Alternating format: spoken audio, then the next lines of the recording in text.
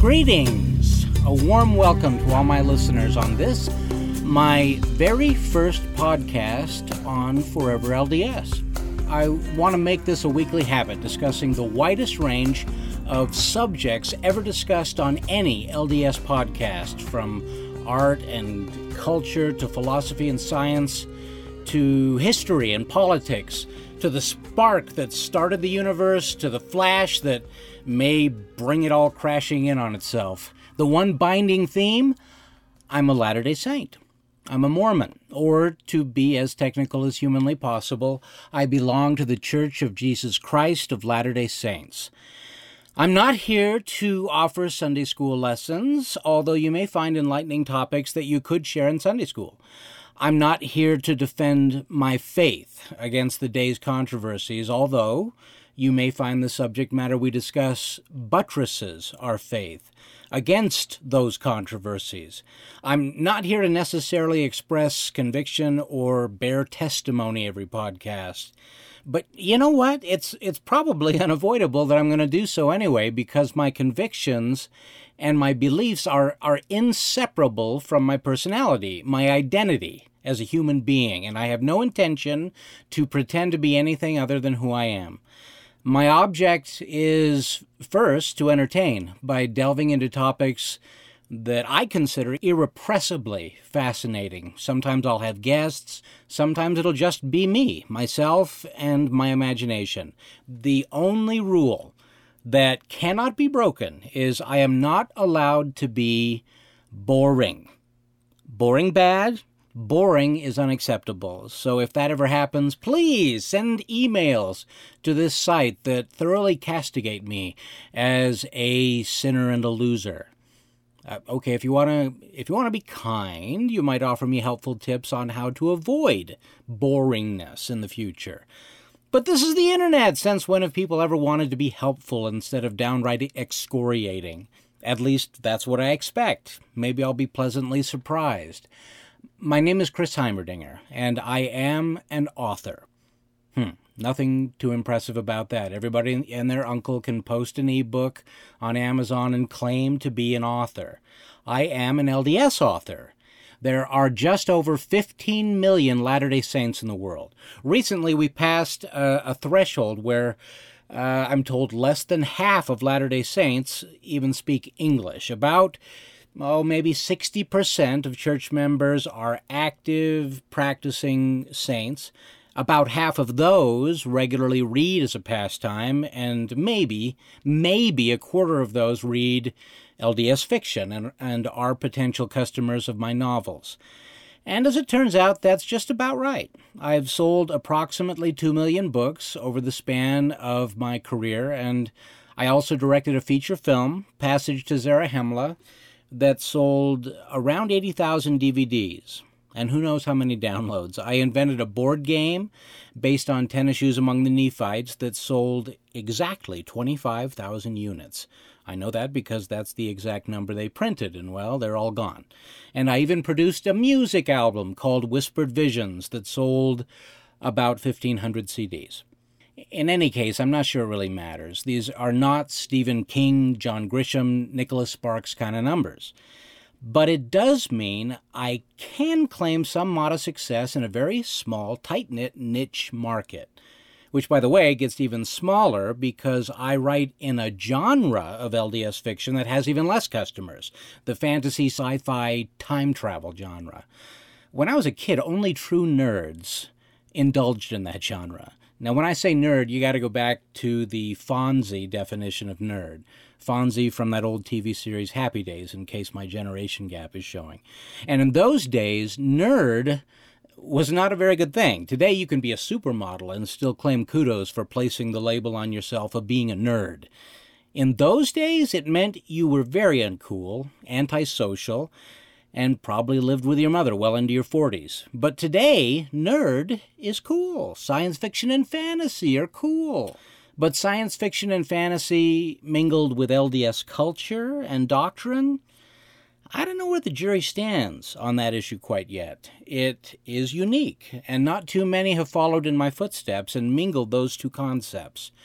So I guess I'm sort of a pioneer. My first novel, as I already stated, was tennis shoes among the Nephites. And hopefully, without sounding too corny, I must confess this story was based on a dream. Now, please don't take that too seriously when I say it. Do I believe that dreams can be classified as revelations? Absolutely. Do I believe that this was a revelation? Yes, but in this instance, let's put that word in lowercase instead of uppercase. It was certainly a revelation for me. It's led to feeding my family for a long, long time. And I hope it's been a source of inspiration for some of my readers too, but I don't get too carried away with all that. The whole point of my books was to direct the reader back to the scriptures themselves. And if someone ever read my books with the intent to replace the Book of Mormon or some other scripture, I owe you a big apology. I feel some regret that you ever read them in the first place. For you, my series probably should have never been written. The goal was to create some emotional connection, images, and some cultural perspectives that made reading the scriptures themselves more fulfilling, more insightful, more enjoyable. So here's the true story of how it all came to be. One night on my mission in 1983 in Gainesville, Florida, I had a dream about these kids going back in time and meeting the heroes of the Book of Mormon. I recall there were two boys in the dream. One was probably me, but I couldn't say which one. And the time portal, or in other words, the means by which a character traveled in time was Frost Cave, which is an actual cave located near the summit of Cedar Mountain, right on the outskirts of Cody, Wyoming. The legend of the Rainbow Room is real. It's an actual legend, although I have my doubts that it's a secret passageway to Book of Mormon times. The legend was put to us kids sort of like this. Deep down inside Frost Cave was this enormous room with waterfalls and ceilings of phosphorescent stone that lit the place up like a rainbow. Rumor had it that the downward pathway to this room was dynamited by the BLM back in the 60s because, well, some spelunkers got down in there too deep, and apparently they didn't want anybody else getting lost or hurt, so they shut it down as a tourist site and blocked the entrance with a gate. I have a chapter note in Book 8, Warriors of Cumorah, that goes into greater detail. The long and short of it is that as kids we used to climb over a very convenient gap at the top of that gate with the object of finding a new secret route to the Rainbow Room. The Book of Mormon connection comes strictly from my dream. And, it's not like the dream came to me full-blown with a perfect plot, beginning, middle, and end. I had to flesh it out, word for word. This took several years and several false starts. I didn't actually finish the novel until President Ezra Taft Benson gave a talk in October 1988 urging LDS filmmakers, authors, and painters to create great works of art with themes and characters using the Book of Mormon. The LDS market was very different in those days. Publishers and bookstores were, for the most part, privately owned, separate companies. And that's not how it is so much today. I think the current climate actually makes it harder for an LDS artist to make a living pursuing President Benson's vision, but that's another subject for another podcast. Suffice it to say that many of my fellow authors experiencing success in the LDS market prior to about 2005 finally said, I'm done with this. I can't support my family in this market. And so they went out, and some have had great success selling sci-fi fantasy novels primarily for young adults, but also for adults. And the greatest majority of those are very clean novels that you'd be happy, proud to see your kids reading. For some reason, Latter-day Saints are among the very best writers in this genre. Not just the best today, I'm talking the best in history. We only have to look at the success of novelists like Brandon Sanderson, Brandon Mull, James Dashner, Obert Sky, who I always knew in his former life in LDS publishing as Robert Farrell Smith. But anyway, there's and many others also to confirm this. I know most of these guys and gals, and I hope as time goes on, I can bring some of them on Forever LDS as guests.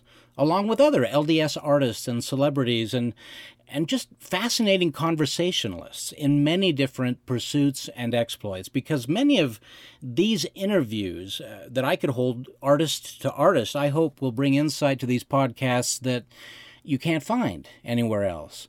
Honestly, some of these successful sci-fi writers for YA have never even dabbled in the, quote, LDS market, but strictly in the general market.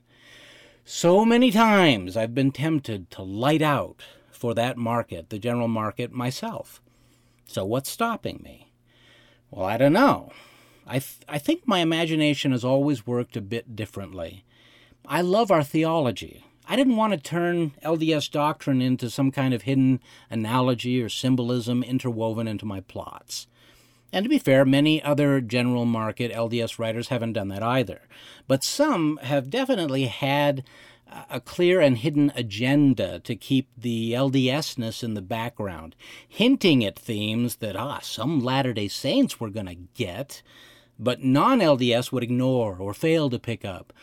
Or maybe the artist thought that they'd pick up on it subliminally, so that when the missionaries came knocking on the door, that person would scratch their head and say, I think I've heard some of this before. I don't know. Maybe that method has actually worked in the past. I don't want to criticize that approach too harshly because, storytelling is such a wide and diverse art form. It takes all kinds of vegetables to make a salad, all kinds of personalities to touch other personalities in a way that can change a life forever. So if an LDS artist wants to keep their LDS doctrines hidden and symbolic, go for it. As for me, I wanted my characters to be LDS. I wanted them to believe LDS and be defined. I wanted my characters defined by their LDS faith. That doesn't mean I'll always write books like that, but those are the ideas which I seem to snatch out of the air. And I'm okay with that. Years ago, I decided that if all I ever write in my life are LDS novels, I'd die a happy artist. Maybe I'm alone in that. Maybe I'm still alone in that aspiration, and maybe soon I'll have to relent like everyone else and branch out into other things. Maybe this podcast and Forever LDS will help me to continue doing what I love to do. For now, I remained a very determined soldier in the cause of celebrating my faith with storytelling and the arts. Most still know me as the Tennis Shoes Guy. The Tennis Shoes Adventure series is, without a doubt, the longest-running LDS adventure fantasy series in the history of LDS fiction. Unfortunately, I'm not sure that's such a good thing. Still, I'm flattered that many of my fans have stuck it out with me. I am well into book 13, and I'm actually nearing the end of this adventure. Yeah, I know, nobody believes me when I say that anymore, but this time it may actually be true. Really. No, really. Really. To all my readers over the past quarter century, I apologize for taking so long. The road of life is a curious taskmaster. I gotta say, I'm particularly flattered when a reader tells me they're giving my books to their kids, to the next generation of readers. My greatest goal in life was always to create stories that stood the test of time. I didn't want to create throwaway books that nobody read 10 years later. And that's not an easy goal. We can talk about that challenge later. We can talk about so many subjects. I have yearned to do a podcast for so long now, and I'm thrilled that I'm finally able to do it, thanks to Jared Butters, my high-tech wizard and web designer. And as I said before, Forever LDS will strive to be completely unique among LDS podcasts. I hope to pursue topics no other LDS podcasts would dream of pursuing. Not because they're controversial or will cause anyone to question their faith, just the opposite. It's my staunch belief that the thing that opens up my creativity, that fuels the pistons of my imagination and possibilities and limitless potential, is my LDS faith. Now, I am quite aware that that is not the way the world looks at faith. It's not the way they look at religion at all. They see religion as a restriction of creativity, as an impediment of free thinking and intellectual exploration. Well, if there is any theme any core objective of this podcast, it is to shatter that misconception, that fallacy. So many people think if you wrap your brain in religion and rules and principles of faith, it's like slipping into an hourglass. They think it's like putting your intelligence into this space that grows tighter and tighter, where your creativity is actually cramped and stopped, that your intelligence gets squished and suffers and suffocates, and it can't grow and expand. Not true. Boy, is that not true. What folks forget is the other side of the analogy. Even if sometimes rules or living God's commandments makes you feel cramped and restricted, the instant when you pass through the hourglass, you suddenly find your creativity, your intelligence, your opportunities more abundant than ever before. You're suddenly more free than you ever imagined. The other side of that hourglass is infinite in its possibilities. But if you listen to the falsehood that rules suffocate your possibilities, you're never going to find that out. And that's the great secret of religion that the world, the philosophies of men, want to hide from you and prevent you from ever discovering. Don't ever be fooled. Worldly philosophy, atheism, agnosticism, secularism, hedonism, these are religions. Nobody's ever taught you that, but the way the human mind works doesn't change, and these ideas all have very strict and binding rules. What fellow adherents try to hide is just how restricting and how binding they really are, and how suffocating they can truly be to creativity and intelligence. They all have walls that you eventually slam up against and can never penetrate to reach the same kind of freedom offered by religion and faith. There's only one thing that can set you free, and that's truth. Sounds a little like a scripture you're probably familiar with. I love this gospel. I love this theology. And the fact is, I also love physics and science and astronomy and politics and archaeology and history and the arts and culture and every other field of study and passion. I'm firmly convinced that knowledge in all its forms augments and supports and cements the tenets of LDS doctrine in the most compelling and uplifting ways. Think about it. We're the only religion on earth, definitely the only Christian religion, that has as part of its core doctrine that there is life on other planets. Other denominations can speculate and philosophize, but we've actually had it in our scriptures for almost 200 years. So I'm not here to carry on trivial arguments about my beliefs. I'm here to celebrate them. And I want listeners, I'm hoping my listeners will celebrate them with me. I'm convinced everything points back to God. Everything points back to truth. I have a favorite scripture.